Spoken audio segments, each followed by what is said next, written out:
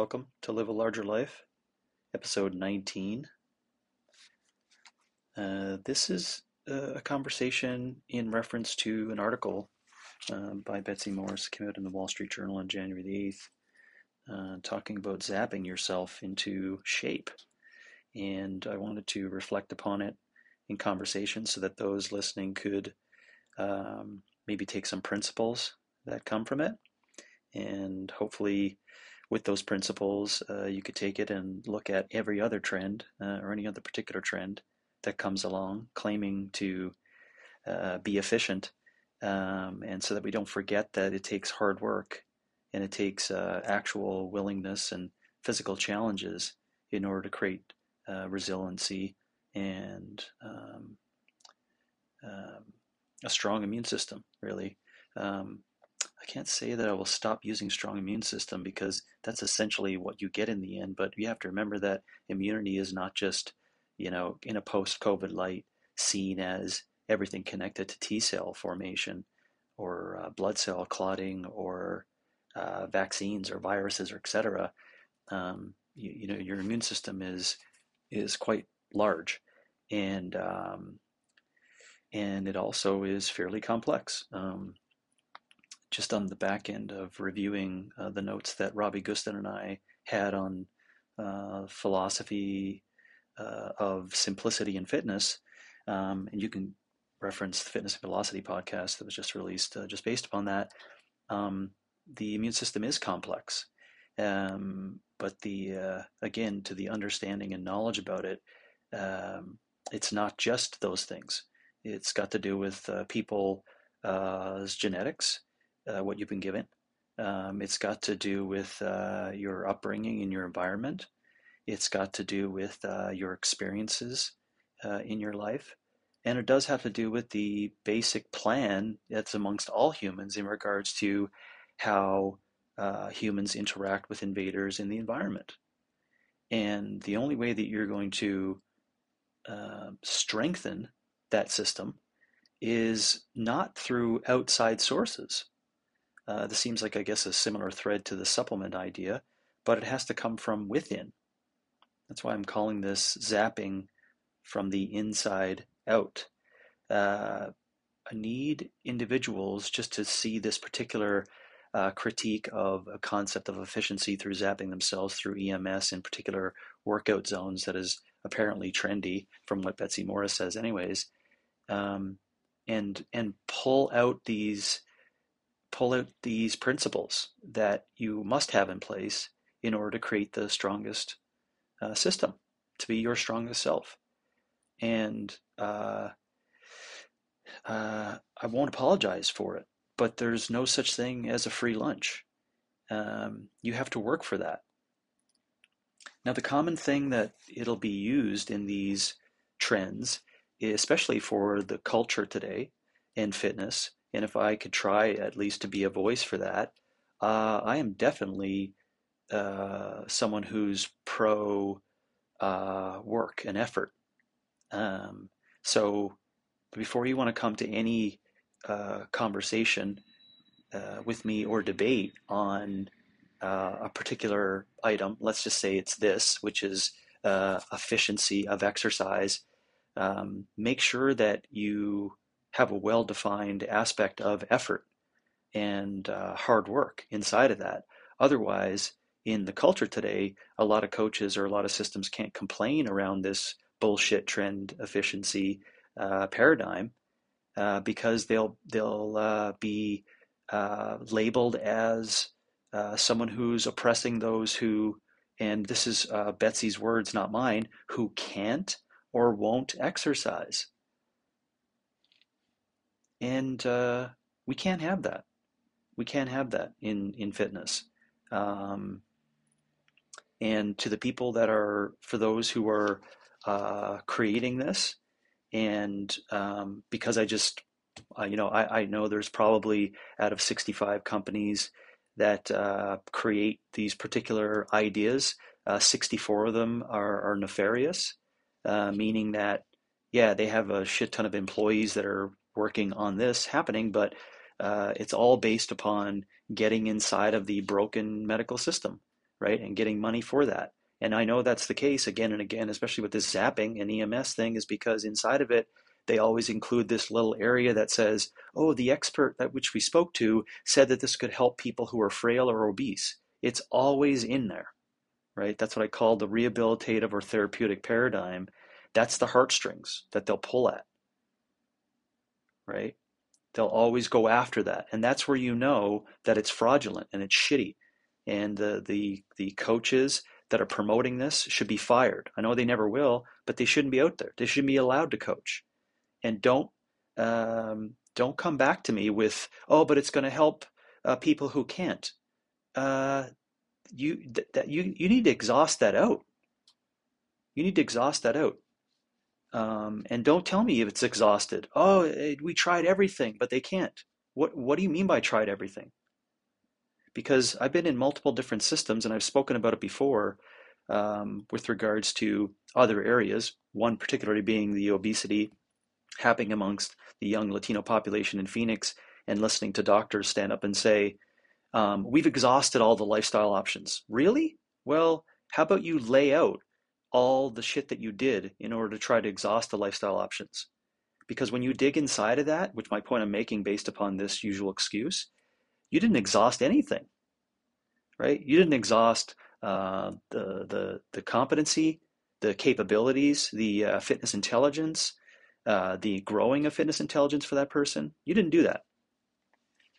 So don't tell me that people can't. And if you want to say, well, yeah, but some people won't, well, that gives you even more reason to not offer EMS and charge people $95 per session for 50 sessions. Yes, that's exactly what it costs. $95 per session for 50 sessions. $95 per session for 50 sessions. $4,700 roughly. Okay, even if my math's wrong, 4,500.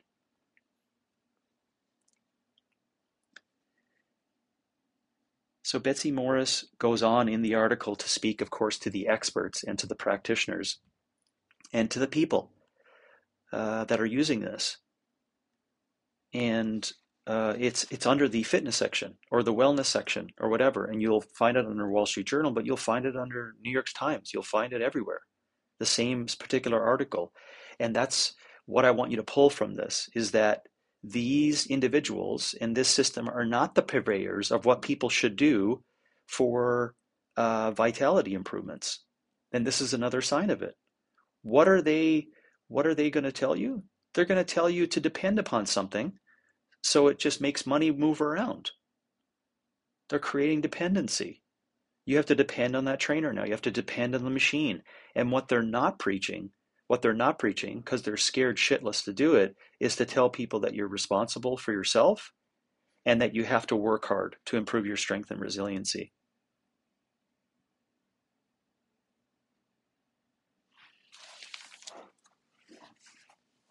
The argument that they use inside, again, you need to read between the lines. I mean, really pay attention to it.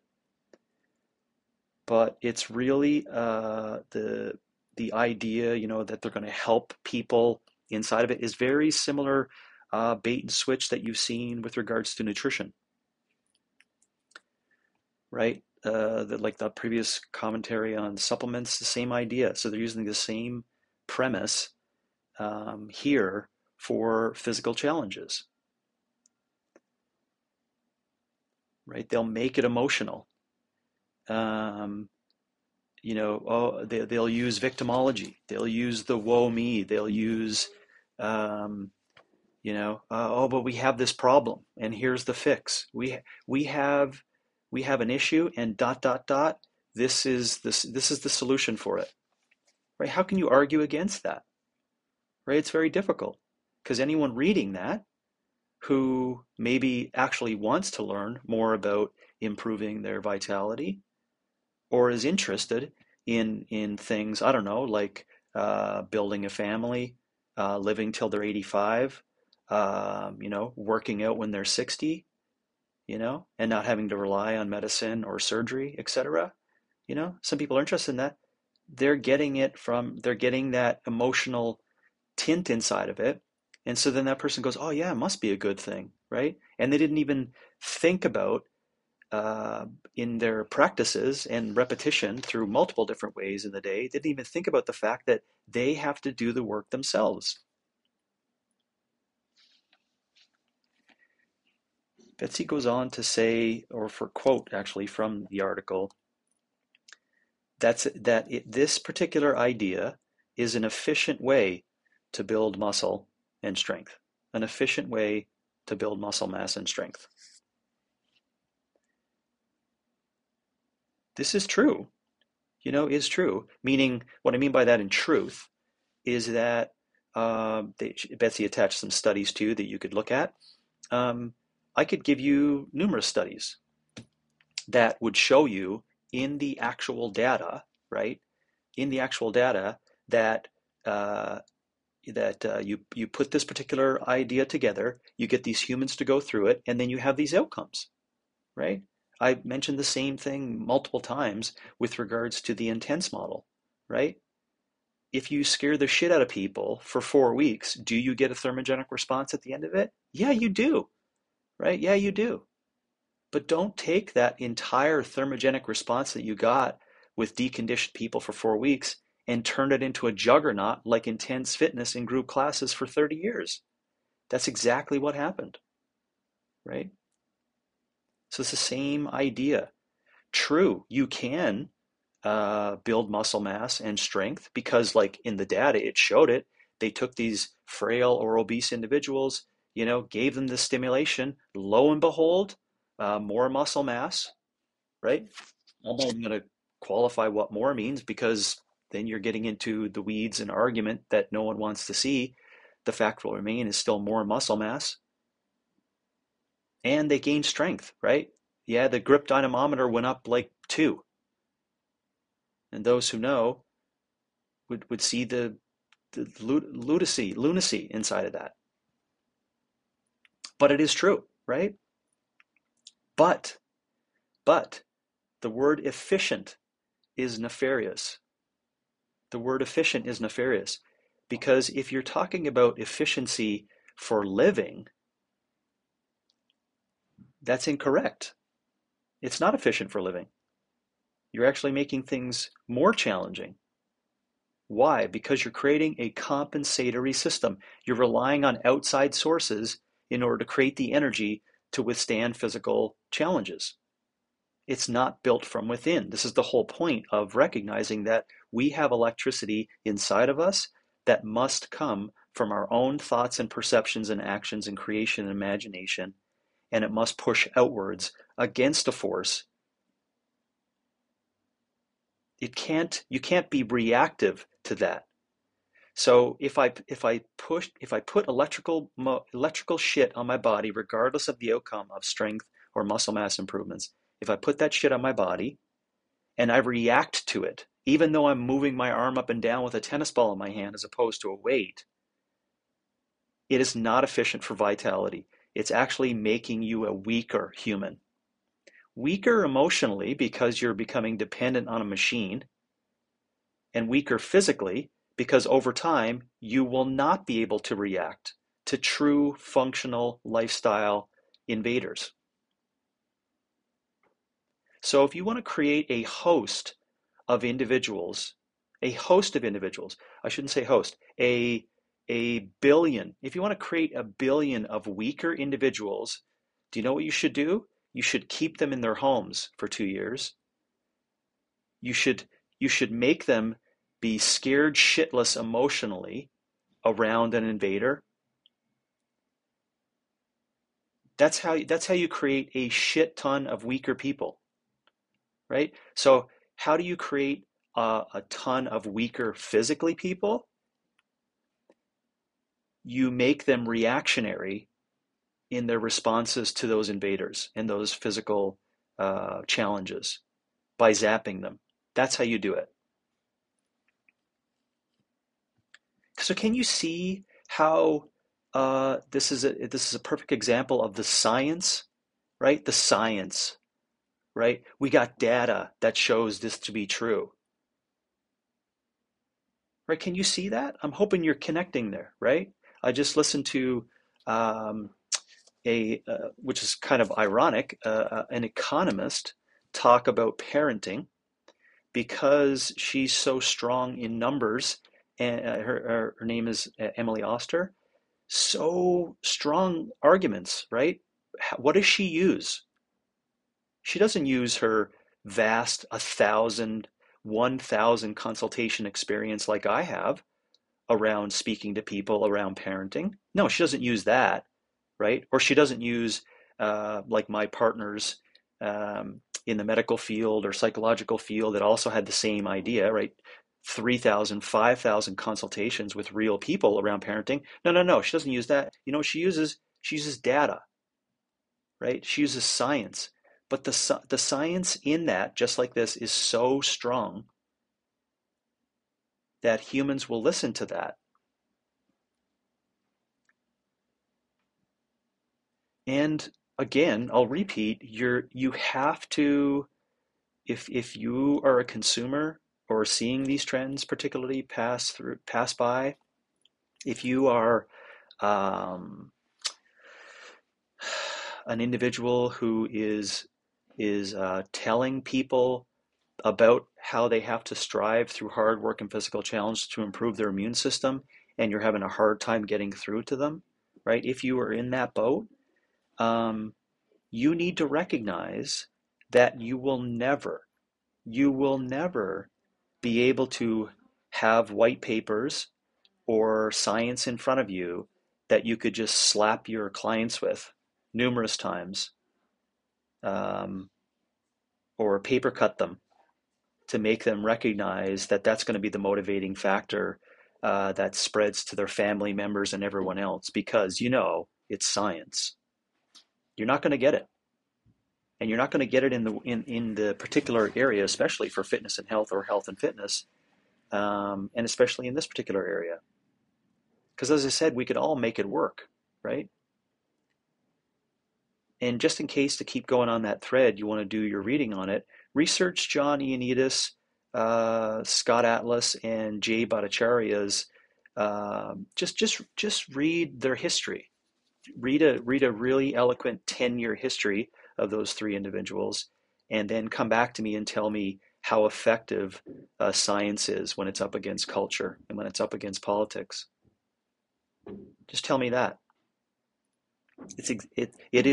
It's not parallel, and it's not a similar kind of conspiratorial concept of you know the big machine moving around and making money work for individuals selling these particular pieces of bullshit equipment, saying that people are going to be healthier. No, it's not parallel, but it's the same. It's the same shit, right? It's the same idea. The history of fitness is fraught with this. The reason why it's been there for a while. Fitness is so easy to pick on, so easy to pick on. The people that move the levers for 30 years, they're just looking at it, being like, "Oh, these are like a ton of suckers, users and fitness coaches, a ton of suckers uh, that could be able to spread to their clients. Yeah, yeah, yeah. You need to be dependent on this system. You need to be dependent on this thing." They're loving it, right? And they unfortunately have connected it to medicine, and they've connected it to performance, and they got a winner. And now we have a shit ton of people who are don't even comprehend the idea that you've got to work for your food, and not in the neurotic sense of work for your food, uh, but the the biological, evolutionary, historical sense of that. So, what do we do with it? Do we just be like, well, I mean, that's just what Johnny, who's 50, is going to say, and Johnny won't comprehend it. Yeah, but Johnny's kid is also not going to comprehend it. And now you're two or possibly three generations deep in that, and you're just going to give up in it if you're a fitness coach? No, no, you have to make that person recognize that it is up to them. They've got to do it. And anything that you see inside of there, water workouts, I forget what the fancy, aquasize, I think it was called, aquasize, ellipticals, um, even intensity, air quotes, intensity could be class. Anything that you see inside of there that's easier, please hesitate of making the recommendation. Please hesitate before you say, yeah, but it's a great entry. No, you know what's an entry to? It's an entry to dependency. That's what it's an entry to. See the elliptical just like the zapping. See the elliptical just like EMS.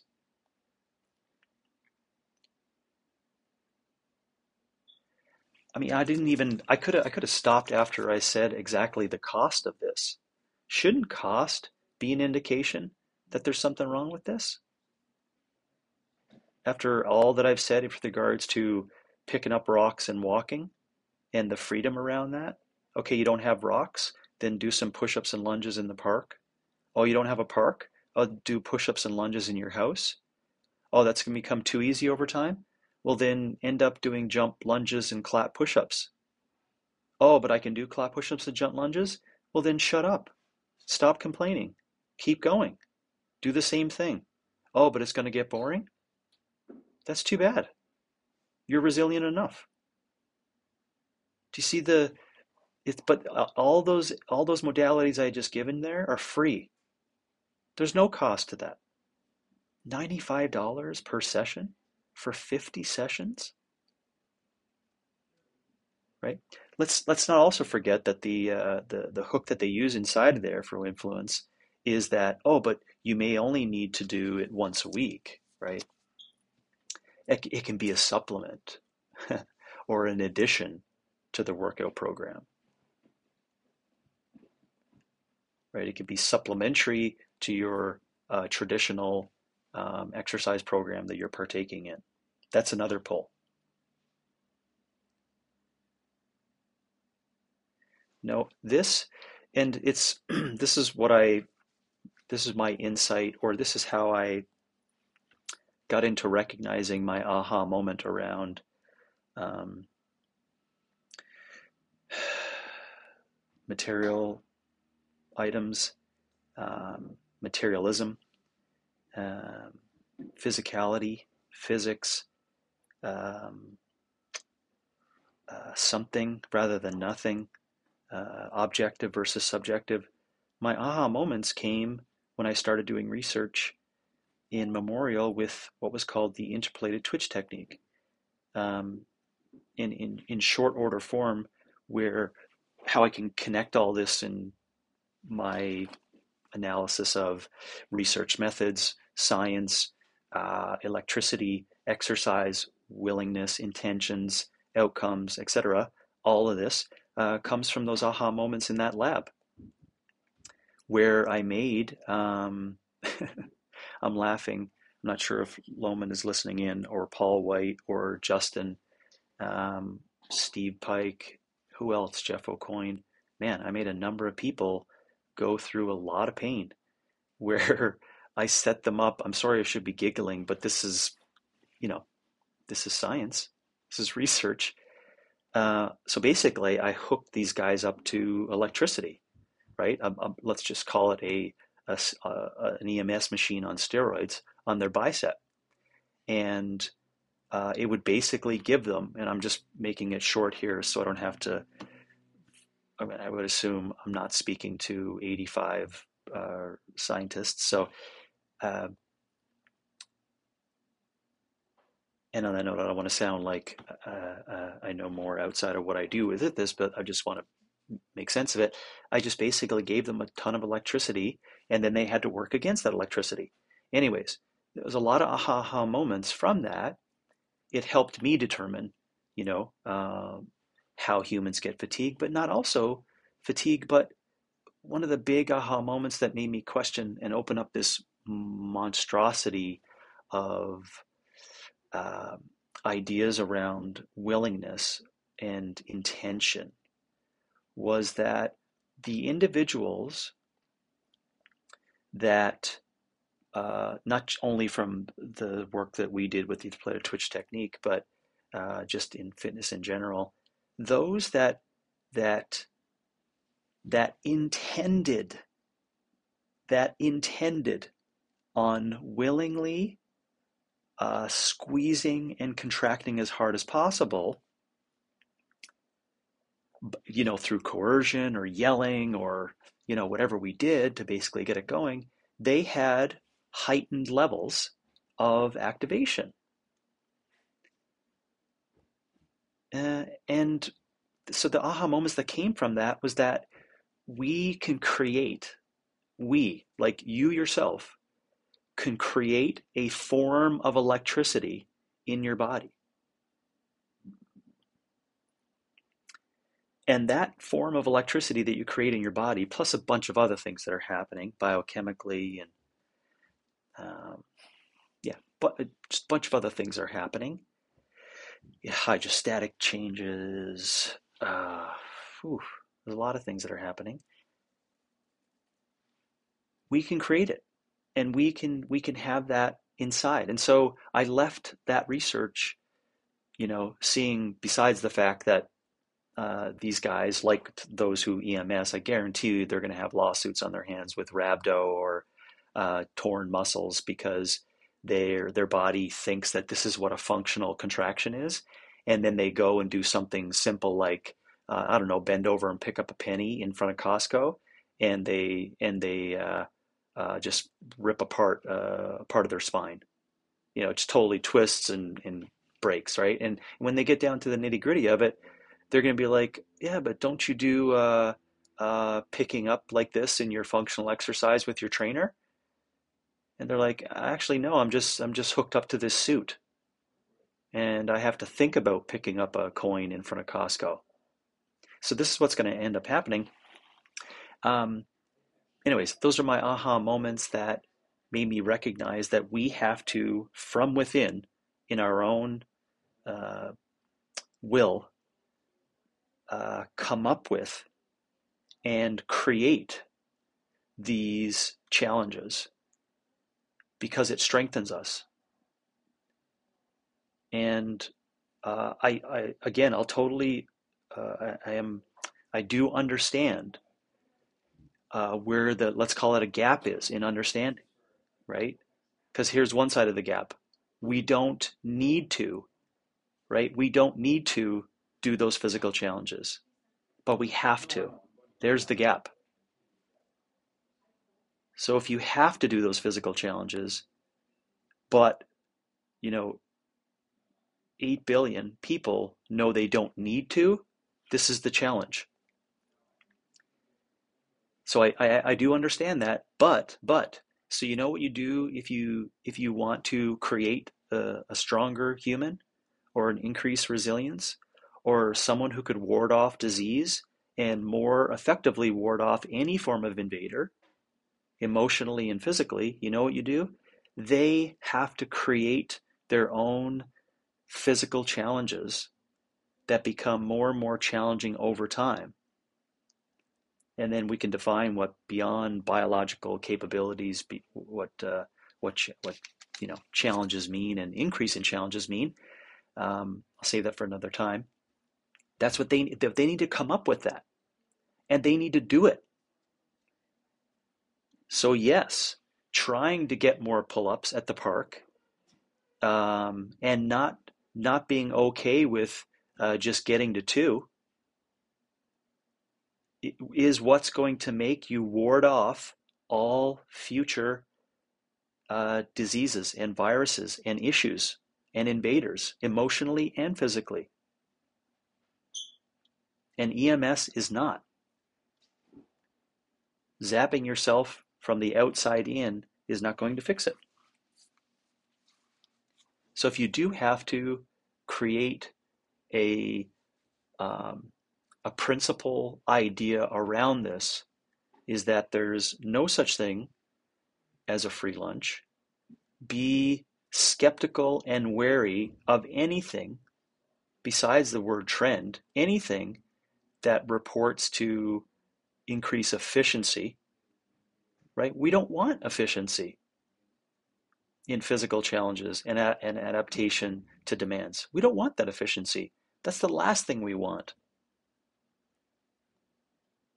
right? We want to have uh, variety, and we want to have uh, variety in intensity, and we want to have consistency of that variety and intensity, and we want to have, and that's where you probably heard the word variety intensity. You immediately go back to, well, that's why CrossFit works. No, no, no. CrossFit's not consistent, right? That's where the idea around vitality just knocks over the whole concept of what's buried inside of variety intensity. You need variety, you need intensity at the right doses to improve yourself and to keep yourself being challenged. And it's just to repeat on that, it's just in front of you. It's not this fascinatingly new thing for the new year, right? The principle should also be, if you're going to participate in that physical challenges, that's just in front of you, that's just a challenge in front of you, you should be able to recover from it fairly quickly and come back and have a new challenge. That's how you know you're connected to consistency. Why? Because we want to continue to do some form of physical challenge that's just enough to improve our resilience and to keep us at a homeostatic level that makes us strong forever, right? Right?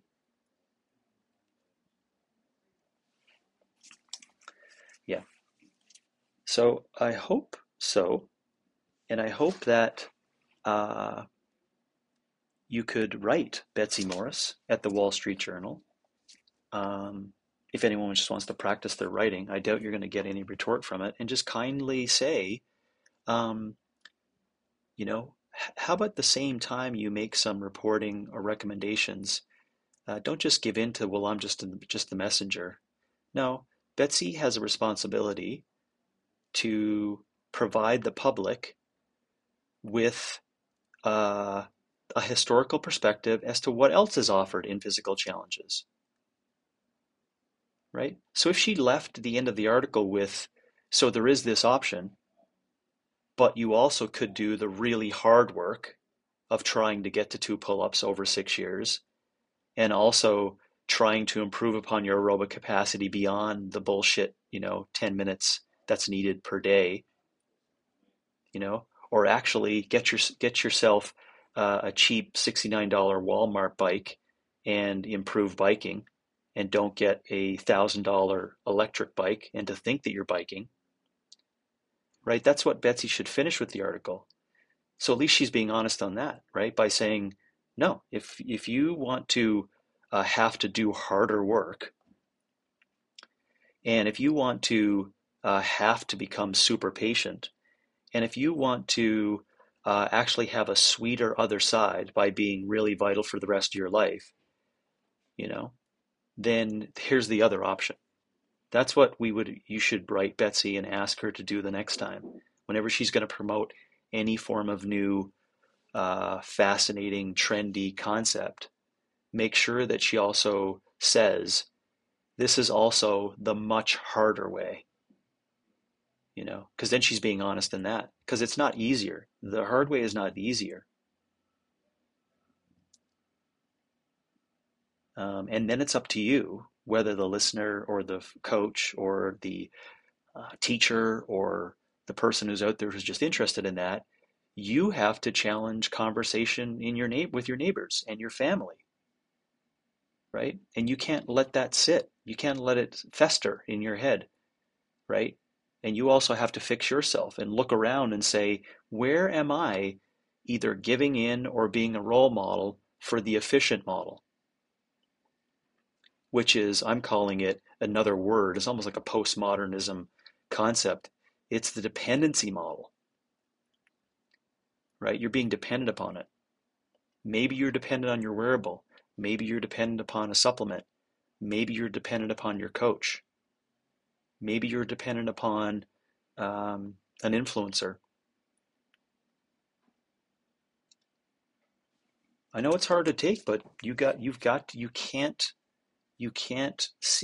unknow that once you recognize it in yourself. And I'm telling you, it's much better on the other side. So don't be afraid of that freedom. Don't be afraid to write your own programs. Don't be afraid to become a creative and imaginative with your own physical challenges. And don't be afraid to not tell anyone about it. Don't be afraid to come up with that.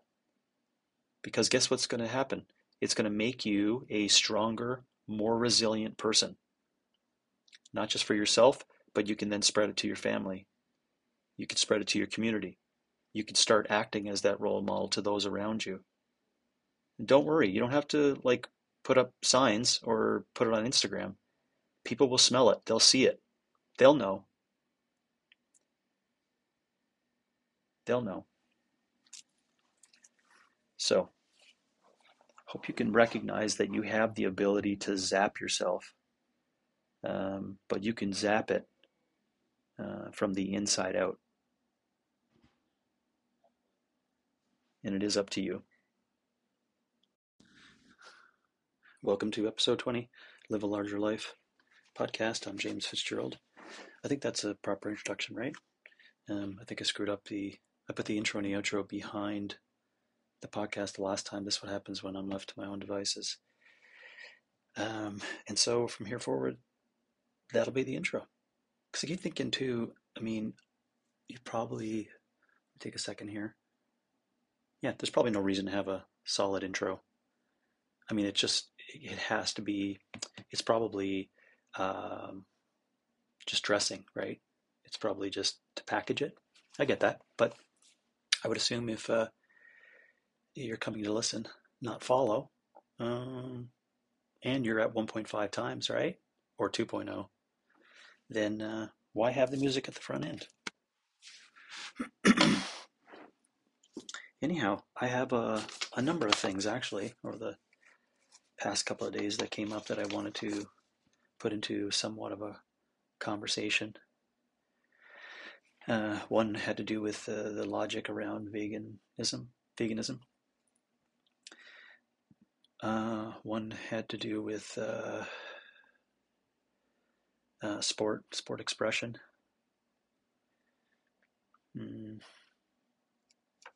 Another had to do with a recent podcast I listened to with Ezra Klein and Dan Savage on mating and sex.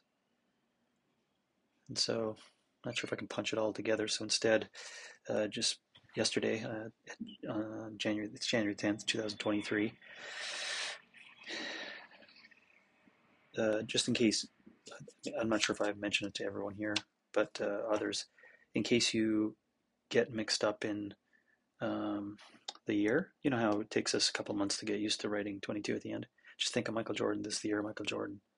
And even if you don't like that idea, that'll make you remember when you get to stamping your name or putting down the John Henry and there's a date to follow, you will remember that. And shame on you if you don't know why it's the year of Michael Jordan. So it's January 10th, 2023, and yesterday, or actually it's January 11th, yesterday, January 10th, 2023, I was at the Center for American Institutions at Arizona State University. It's almost 2 meetings per month. That's what it averages it out over the school year. And the topic that was discussed was, does it matter who is elected to your local school board? And we had two individuals speaking who were just elected to the Scottsdale, is it Unified? Yeah, Scottsdale Unified School District, SUSD. A preamble to this as to why this might be of interest to anyone listening in and how it connects to living a larger life, because it indirectly affected me. It indirectly affected my family. It indirectly affected my family's education. And it does affect civility. And, Live a Larger Life is hoping to promote the questions around what it means to be civil and what it means to be in your community and be effective and be a neighbor and communicate with people and have discussions. And so as a preempt, just do a little bit of research and Google SUSD, COVID, SUSD, school board issues. Google SUSD school board dossier. Yeah, and maybe if you don't Google that, then DuckDuckGo it, so you could actually get some real information. Anyhow, to make it short, during the COVID times, a lot of parents got to look over their shoulder, look at their kid's shoulder, and see what was happening in school. And whether we like it or not, it brought a tremendous amount of change and awareness. So there's a couple of things to think about there. As any person who's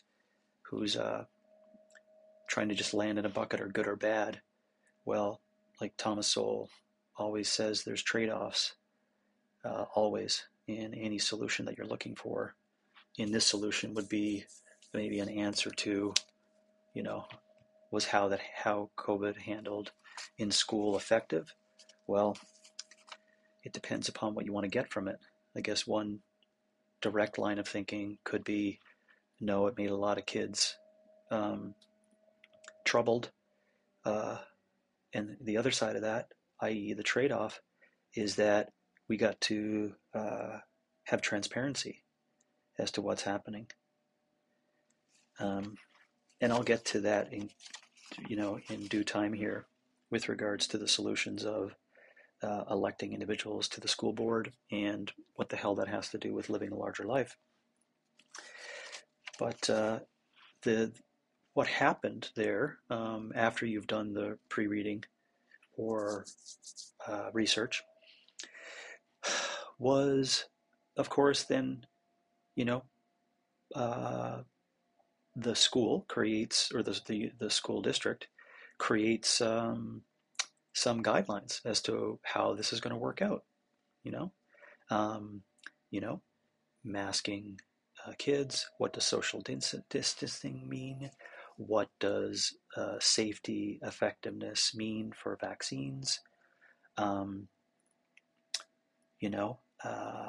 Just a whole host of things that were collected and thought about and that came to light, and during that initial period of time, during that time, it became quite apparent that these things kind of mattered.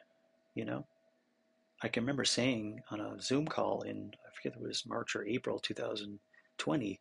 I'm not sure how the whole thing is going to turn out, but I'm certainly going to get a great indication of what really matters. And that could be seen in some people's eyes as reactionary, for sure.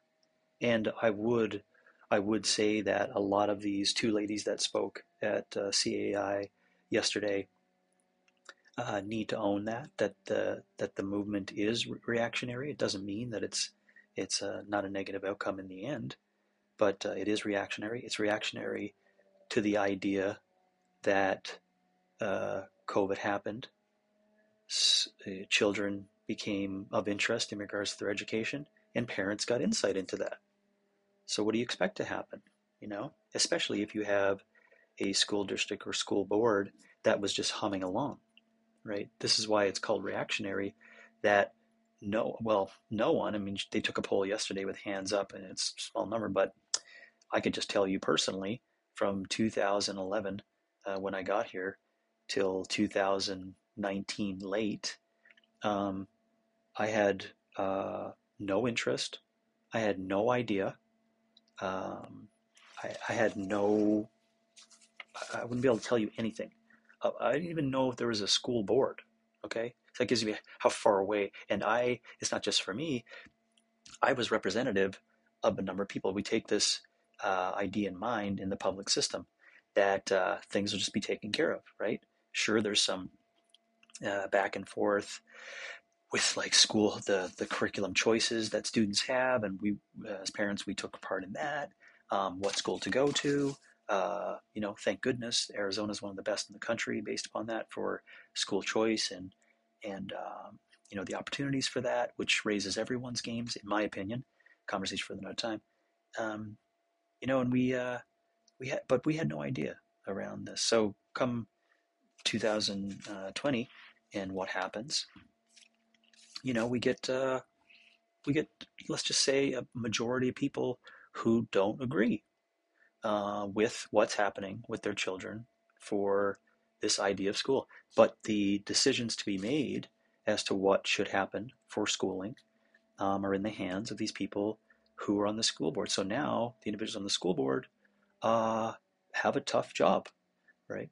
They have a tough job.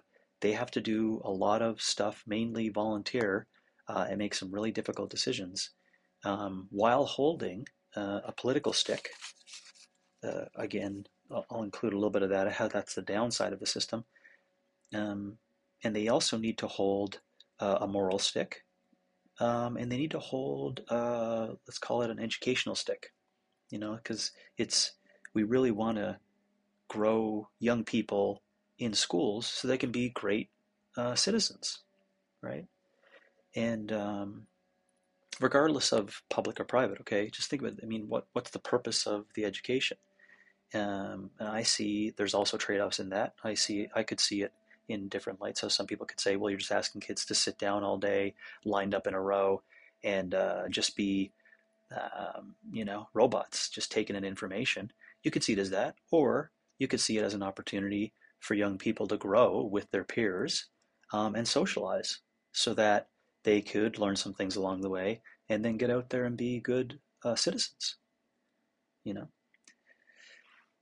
and so during that period of time, um, yeah, as I said, there was a lot of strife between what happened um, or the decisions that were made.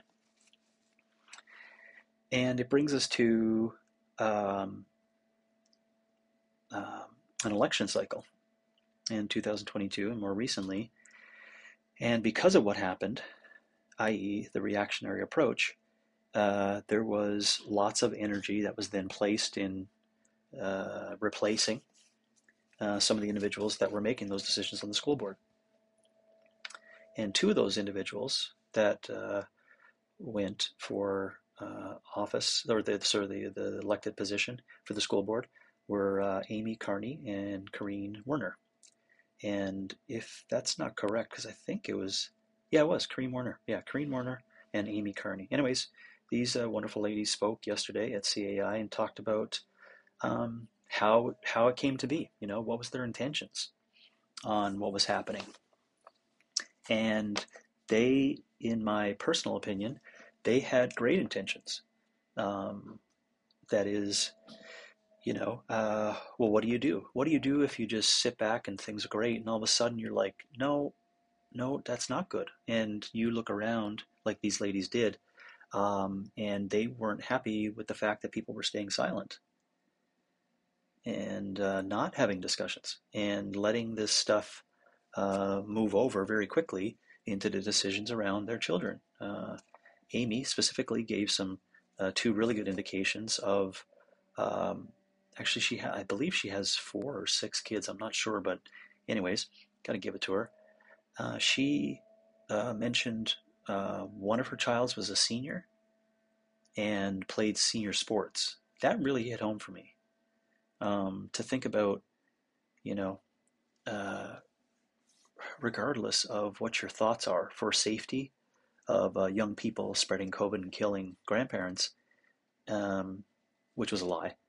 Um, you have to be, you have to have a large amount of empathy for that senior. I can remember myself and all the the thoughts that were built, the relationships that were built, the confidence that was built as being a senior in high school. And to not have that, not to have that graduation, that last year, kind of the rite of passage outside of high school into quote unquote, let's call it tier two of three tiers of real life, along with not playing sports. Oh man, I don't know. I don't know. So she mentioned that one child. She also had another child with a disability, yeah, that had a hard time with virtual school, and she gave a very small tidbit story around that. And then another younger child who um, was really social. So um, her story was that Corrine was in a similar area, had kids through the system, and didn't talk as much about the effects that it had for her children, but did talk about what she was in disagreement with how things were handled for the school board. So it gives them, hopefully I set them up as, these are two individuals who saw what was happening from 2020 onward, who said, okay, there's an election cycle coming up where we want to, get these seats on the school board, and they did it, and they won.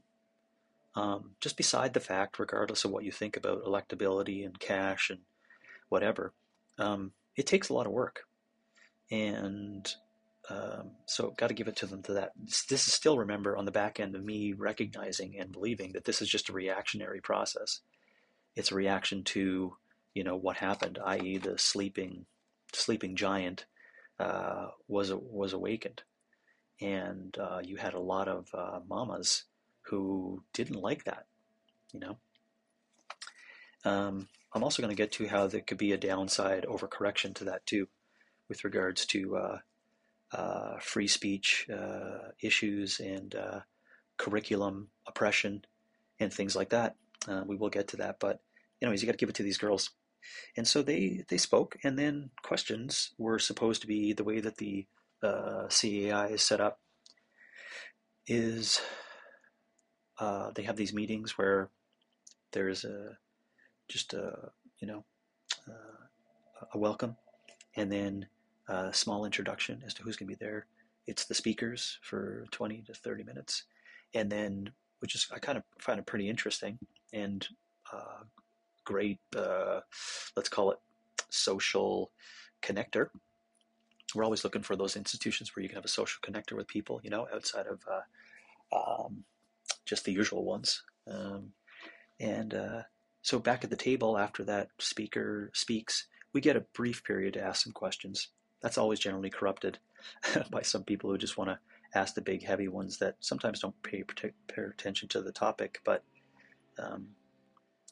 this day, the back at the tables, or all the time, sorry, back at the tables, we have to take these two questions. And every time you get two questions, and you have to discuss amongst your table, and there's generally 4 tables with 6 to 8 people per table, where you have to answer the questions as a table, and then someone has to report back at the end. So there's 4 reporters that report back. So the questions we had to discuss were, what should voters look for when vetting school board candidates, and then what can be done to have more voters cast ballots for school board candidates.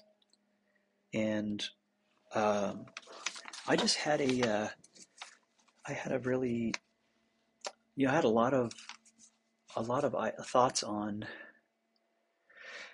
at our table, and I answered pretty quickly. I think it was just based upon logic, but I answered pretty quickly as to what I think voters should look for when vetting school board candidates.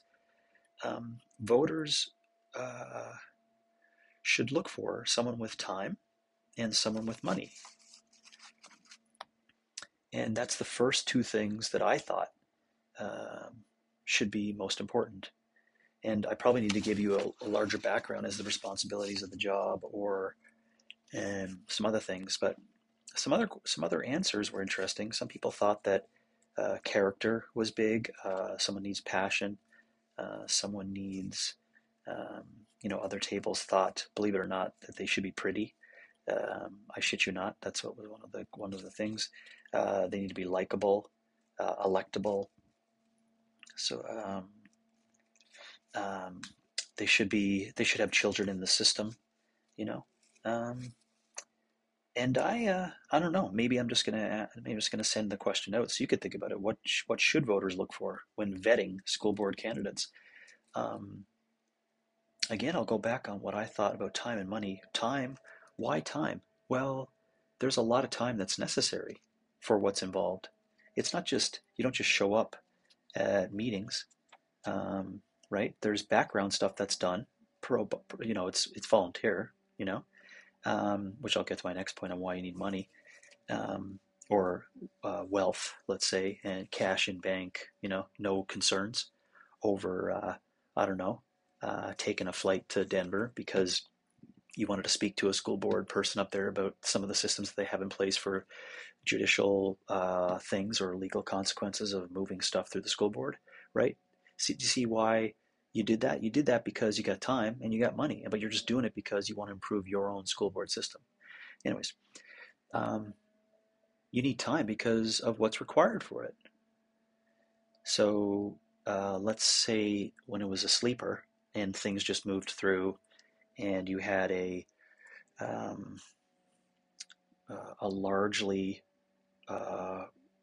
largely radical left ideas moving through the system sleepily for many years, I'd say 15 to 20 years.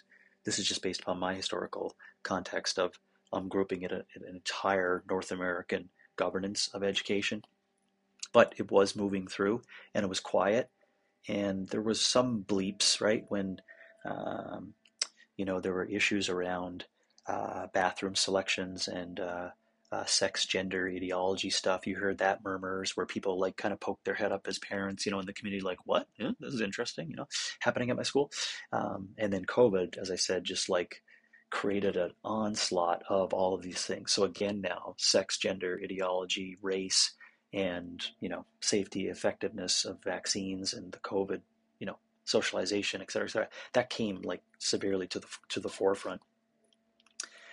Um, so you do need time, um, and I'm not sure how someone who is working 9 to 5 or responsible for something outside of the school board from 9 to 5. I'm not sure how you can make it work unless a committed time to you have a committed time to those other things that's outside of what you could dedicate to the school board hours.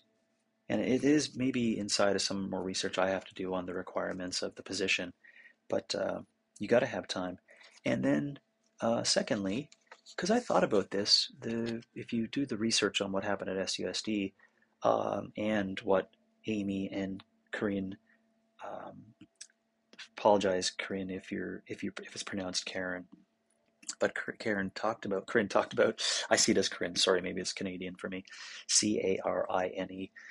What they discussed, you could tell that their intentions were based upon not liking the person that was on the school board. He was, because they said it like this, he was a 23-year-old with, immoral values. Okay. So you could see that that is front-ending something that is churning them, right? And so what do you think the answer, or what do you think that the story that they're going to want to push when they go out there and say this is who we should have elected, right? They're going to have a complete opposite of that. Number one, it's going to be female, and number two, it's going to be a parent. Number three, it's going to be older. So again, that's not what I'm saying recommended, but that's the reactionary thing you're going to get from that. And my point that I made at my table was that I can guarantee you that uh,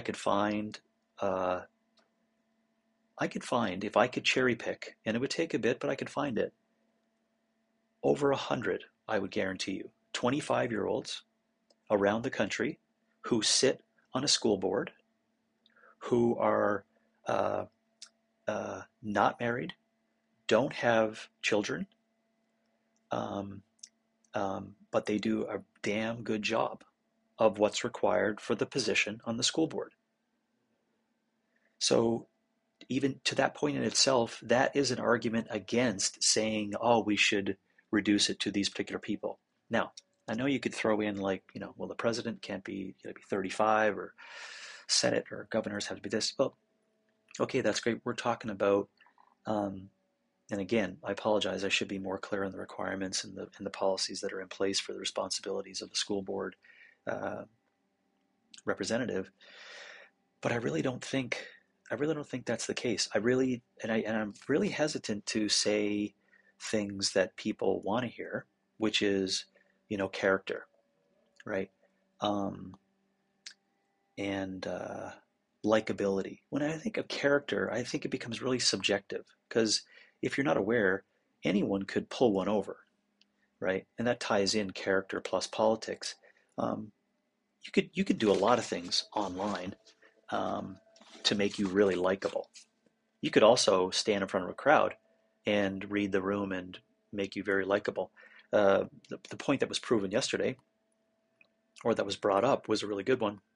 Um, that it can't only be about likability with a connection to where you sat with politics, and this is where the character politics thing comes in to question, like what should you look for when you're going to have a school board candidate? Um, there's probably a strong argument for, but anyways, so the point was being is that a lot of people who voted for Reagan also voted for Clinton. Now, of course, I can't give you stats on what a lot of, but you got to ask the question why, and it generally had to do with that likability. But my point is, I'm looking over that saying, yeah, but they may have had two different policies, or they may have had two different, action plans. They may have had, and this is to bring it down to your school board. It can't only be about liking them, right? And for sure, shit, it can't be about attractiveness.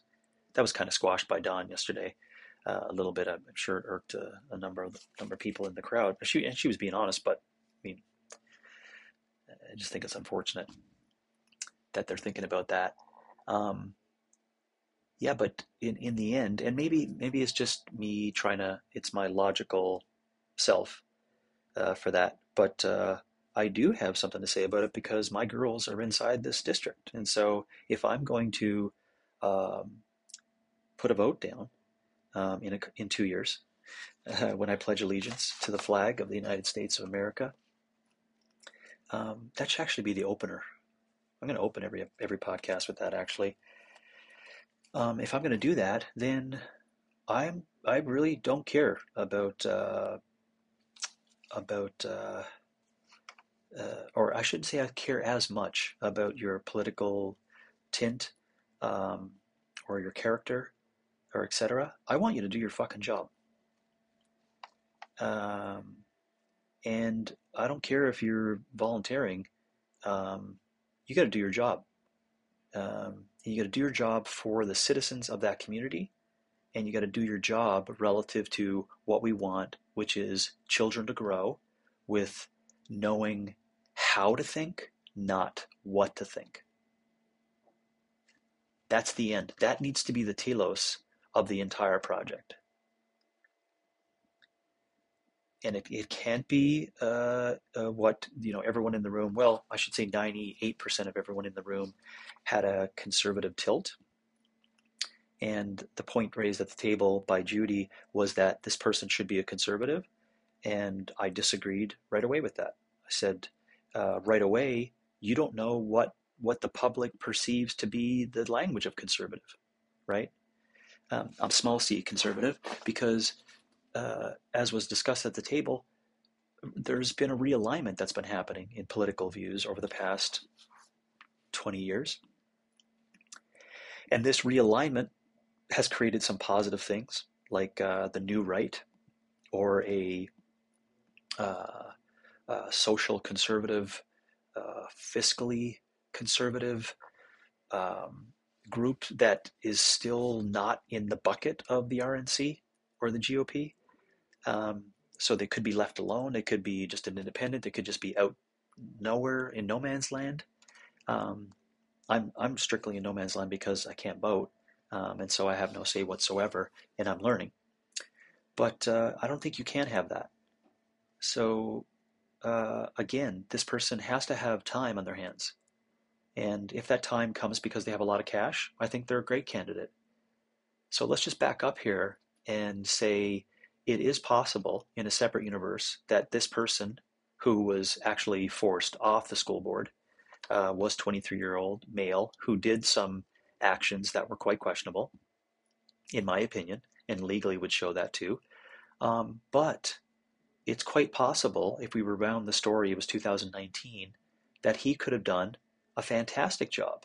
So we would not have had, you're right. So he could have been someone who, when he was given the go in June, in March or April, to say, okay, we got to shut this whole thing down, he could have resigned and said, no, I will not do that. We can't allow this to happen, right? The studies are showing as weeks go on that older people are severely affected more so by this. Connected to that are predispositions that are connected to lifestyle, right? And the strength of a person's immune system. So if you're a person who has you know responsibilities around taking care of those that are not that population, those that are the farthest away from that population, he could have done that, but he didn't, right? He didn't. So my point being, in a different universe where that did happen and he stood up like a lot of other people in different professions did, and good on you for doing it. I hope you survived through. There's a lot of people that didn't. Anyways, he didn't. He kowtowed and he sucked from the teats because, in the end, this is my personal opinion on it, he had further political ambitions. So that basically ended him.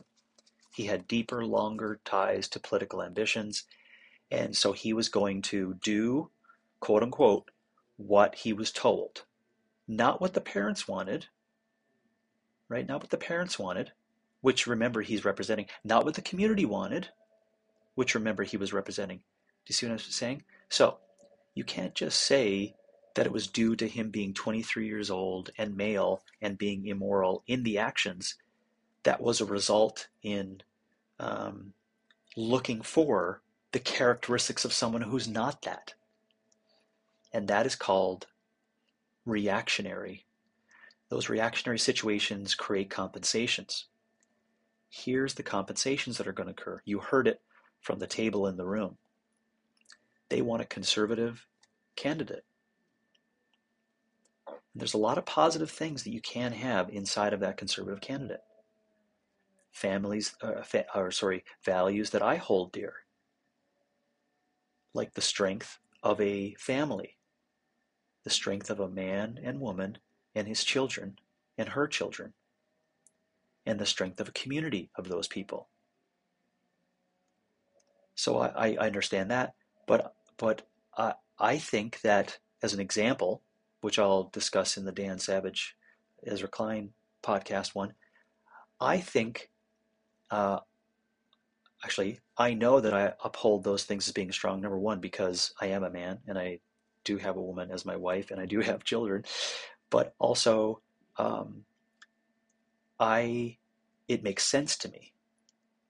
It's got nothing to do with the Bible. It's got nothing to do with what a deity has said or specific values. No, I do it because it makes sense to me. And it makes sense for community. And it makes sense for civilization. So you can't push that. And the reason why, again, why I'm hesitant to say that that person should now be in place for the school board candidates, is that you're going to now get into uncomfortable territory of what your group wants you to have control over, which is curriculum or conversations on curriculum. And I'll give you a quick example of this. This was brought up yesterday, and I knew this was the area in which I was going to have disagreements, is based upon the political tint that people should have when you're vetting for school board candidates. um, is that the things that they brought up, they said in the room, Amy and Karine, they said, we want to get rid of this 1619 bullshit, right? We want to see what she said, Karine said it. She said, I've seen the curriculum for high school literature and it's bullshit. And it's at that point where I recognized, okay, this is the downside of the overcorrection of the reactionary approach to having a conservative view inside of the school board. A quick solution to it, before I get back to my point, is you should have an American view and a constitutional view, where all people are created equal in the pursuit of liberty and happiness. And I may have misspoke or changed those words, but that will hold true for everything. It's got nothing to do with right or left, up or down, back or forth. It doesn't matter. It doesn't matter. The overcorrection, in case you're not getting it, why I do have an issue with it, is that, and for good reason, remember, for good reason, listen to James Lindsay go really deep. I'm not going to say way too deep because it's required, but deep on SEL, ESG, CRT, those three big hitters that should be on everyone's, or go read Cynical Theories, read a book on postmodernism, So for good reason, I understand it, right? I understand it. But bring it back to this, and I go personal on it. I sit back and say, yeah, but what do I want from my child and her learning? Because Hannah is now, and as you may know, I read along with what she's reading, not because I'm looking over her shoulder, because I want to have conversation with Hannah. And I want to talk to her about things. I want Hannah reading How to Be an Anti-Racist. I want Hannah reading Robin DiAngelo's garbage. I want her reading that. I want her reading Nicole Hannah-Jones and that group, the 1619 Project. I want them reading that. And so if you're a parent saying, no, there's no way we can have that, you are not seeing that you are oppressing what is real, like what's reality. Listen, I don't give a shit what you think about it, right? But it's reality. So if you start taking the steps towards preventing your child from knowing how to think versus what to think, see, this is the slip that they're making that I brought up. If you push really hard back against that, like you put your stake in the ground with not the separation of church and state, and you jump on a conservative bandwagon and you say this is the stake in the ground, that's not going to be a winning solution in the future.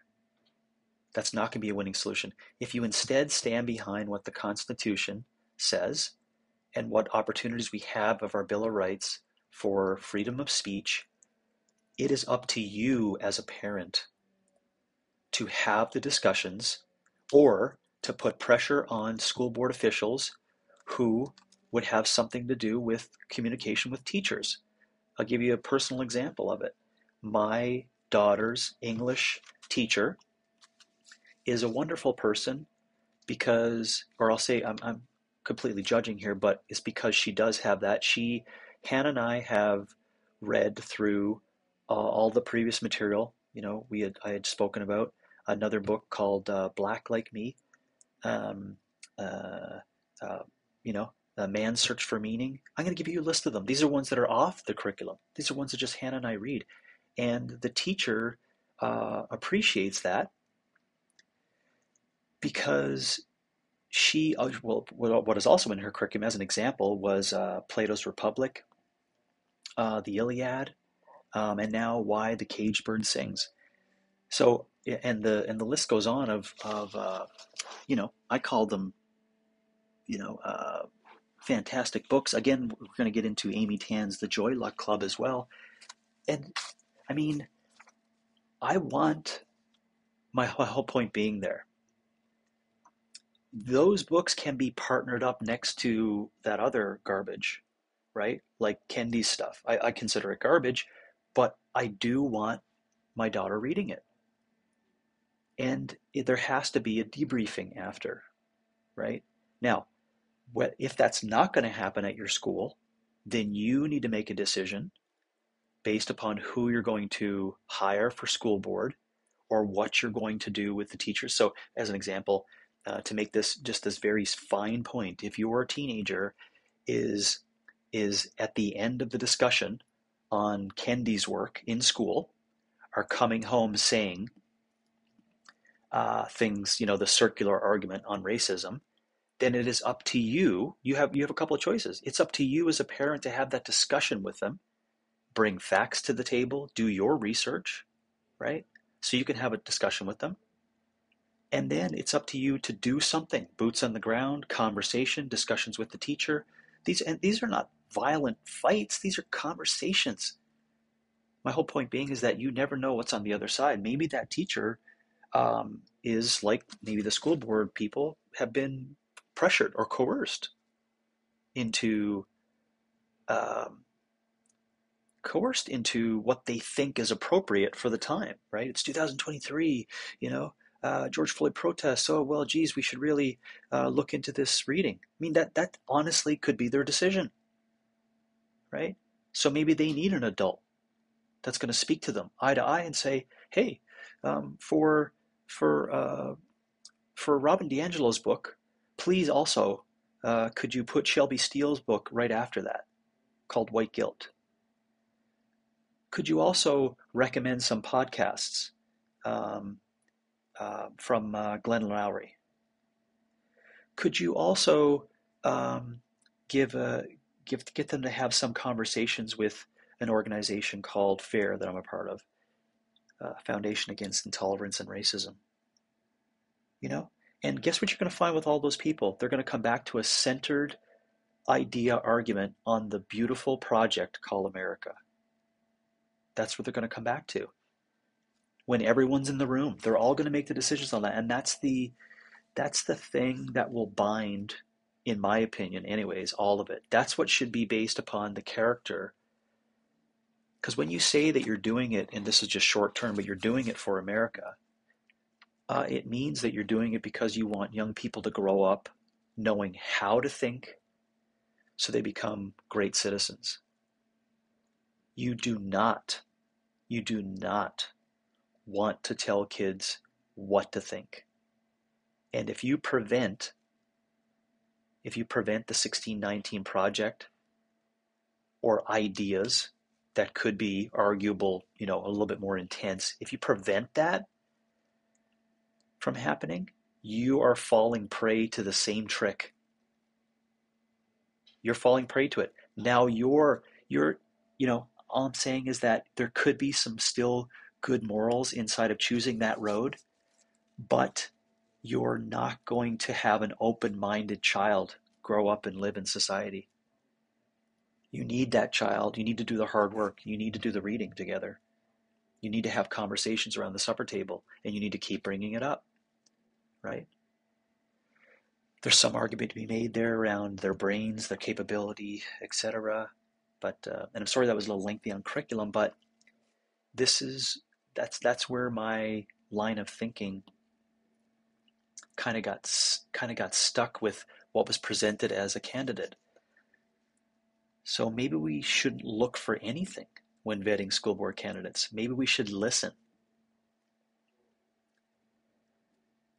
So there also is an argument that could be made for time and money and what you end up with, right? But my point still being is that you could get someone who has no political stance or is not part of the Republican National Party or the Democratic National Party, and maybe they're nothing, whatever that word is, independent, agnostic to the political agnostic, that is young, that does a damn good job. Maybe, how do you know that they don't have wealth, right? Maybe they only do 2 hours a day of program design,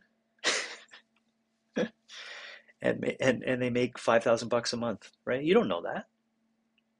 So, and I just say 5,000 because it's around. That's what it takes to have a home in Scottsdale now. Just to be by yourself. Yeah, it's like it's escalating. It's getting up to the mid 60s. It's ridiculous. Anyways, um, they could do a fine job, but it's got nothing to do with their sex. It's got nothing to do with their politics. They have time on their hands and they have money. Money means they don't have to, work 9 hours a day, another job just to have all the cash available to have the food and to have a bed so they can sleep, so they can get up and do school board things, you know. Um, and those people, are a big part of the community. They are now. As I said before, I didn't recognize it being important, but now it's important. That's the positive side of the reactionary effect to it. That's what I said. There is some positives to having these ladies, come to the front and be brave enough to say no. We have to see the insides of this, and you could tell that they were um, immature, meaning immature only in the professional sense of school board professionalism. Um, I should use a different word because people always attach immature with something that think of as childish, but they were new. Yeah, they were new people to the process. They could tell that they didn't know about some of the judicial processes. They had to get some coaching on the finances and budget and etc. But again, back to my point, you could find 25-year-olds who are magicians at budget and numbers and legalities. You could have that person, right?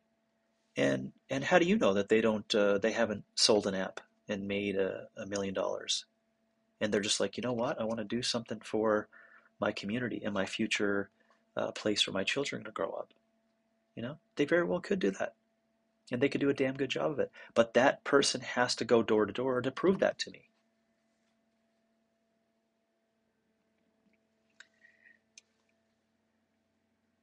So that can happen, and people should maybe look for anything. You should listen when you're vetting school board candidates.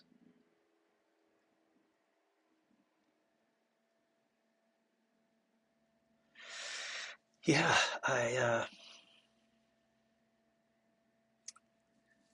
yeah. So 2024, there's going to be. Um, oh, here's another reason why this overcorrection is not good. They are already. I mean, this is why they came to speak at CAI. They need to put the word on the street to get interest, of course, so that they can sway the district for the values that they want to have inside the SUSD. So I hope you're seeing what I'm saying out there. There's a number of people in the community of Scottsdale who don't, whether they care or not, or don't know or not, they don't give a shit about your political bent. They don't give a shit about it. Secondly, they also want what's best for young people to grow up in their society. Listen, there's a lot of people out there who can vote, and they don't have children in the system, right? So how are you going to influence those people? Are you going to say, "Oh, vote for me. I don't want the 1619 project in our schools"? Is that what you're going to say? Can you see what's going to happen in 2024 if that's the case? Because these ladies now are out on the street. They spoke about it. They sent out um, times when the next meetings are and how you can attend, um, and what to say. So they're for good reason. I mean, this is great because it's part of the democratic process, right? Get more people out, and you're going to get what's coming to you. But I think that it's an overcorrection, and I think what we need to have in the future is um, maybe a little bit more insight as to who these people are for the amount of time they have on their hands and how much money they have. And we could figure this out, folks. You could figure this out. Um, as well as maybe a proven track record as to what they're going to do for the job. So you could see how the argument could be that the ultimate individual for this is actually someone who's not a current parent. They may have had kids in the system, but they're not a current parent of someone in the system. They are close to being retired, and they have time in their hands, right? So this person is probably going to have money, is probably going to have time, but their intention is going to be to give back because they want to ensure that the future and the future generations grow into live in their society so it can help them out when they're older. Helping them out when they're older can look like a bunch of different things, but basically just make sure that things are running smoothly, right? Just think about that 70-year-old right now who still has their cognitive capabilities, who's looking at what's happening with, that the 70-year-old is looking at the University of Michigan, right, this week, seeing that they paid or they have an $18 million, I think it could be incorrect on this, but an $18 million budget for DEI. $18 million for diversity, equity, and inclusion systems in a university. Just think about what that 70-year-old, do you think that 70-year-old is going to, most of them anyways, are going to be so excited to start pumping money into just this generalized consensus of education? Do you really think so? Do you really think that's going to, quote unquote, get them off their seats and vote for individuals? Right? The same can be said for their lack of voting of that older individual for people who are going to overcorrect and not shine the light on teaching kids how to think versus what to think. So you may have something I'll ask anyone who's listening to think about is contemplate on that notion of, it's the funny thing that we could just do in a moment of meditation. If I had that job, what would I do? Yeah, uh, write that stuff down. Don't share it. Don't tell anyone about it. But you need to come to a consensus as to what you think would be the best plan. Because inside of you writing down that plan, uh, like I did, and I'm practicing it here with you, you're going to come to some challenges with what you believe to be true and what you believe to be good principles for a civilized society. Some may have also listened to this and never knew that school boards were a thing. They never knew, or maybe someone is listening in and thought that the whole school board debacle was largely due to this one person. Some may be listening in thinking that social isolation and vaccinating everyone was a positive. Some may be listening in that wanted to run for the hills. Some may be listening in that want to homeschool their children for the future. Some may not be in Arizona and understand how wonderful our education system is here in Arizona. Some may not have that choice. I just spoke to a parent this weekend. Our conversations were on immigration and my story of immigrating here, the southern border immigration conversation. But inside of that, he talked about his move from New Mexico to Arizona for those particular reasons of what he wanted for education and what Arizona had for opportunities for education for his child. He moved his family for that. My whole point being is that there may be some listening in who may not think that they have any energy to give or anything to do and they're kind of stuck. No, you have to formulate your own plan as to what you think would you do for one of these questions. What should voters look for when vetting school board candidates? And it'll raise a whole bunch of things. So thanks for listening in. I wanted to bring it up as a something that is I call it like it's off the books for CCP, but if fitness is going to have a part to play in physical expression and resilience, and let's call it the movement philosopher or the philosophizing mover, if this is going to be a part of what we want to have in society, then these conversations are important because they do connect to that. And if you're not connecting the dots, I'll be very brief on it. How do you think policy is created for what your kid does for physical expression? How do you think policy is created as to what comes into the schools for lunchtime options? How do you think policy is created for what, um, you know, how it's handled in the class when your child is threatened because they mentioned that obesity could be unhealthy for people, right? So you don't think that that's going to happen? That's going to happen. And so this is why the conversation on conversations, the conversation on debate, the idea on particular tough topics like this do fall inside of the context of living a larger life. And that is under the idea that we want people, we want individuals to be civil, to make good decisions in what they choose for their fueling and for moving every day and learning. And I guess the end of it would be that we want to focus on that, helping kids learn how to think, not what to think. In closing, because it's on my wall, I'll leave you with a uh, um, quote from Frederick Douglass. If there is no struggle, there is no progress.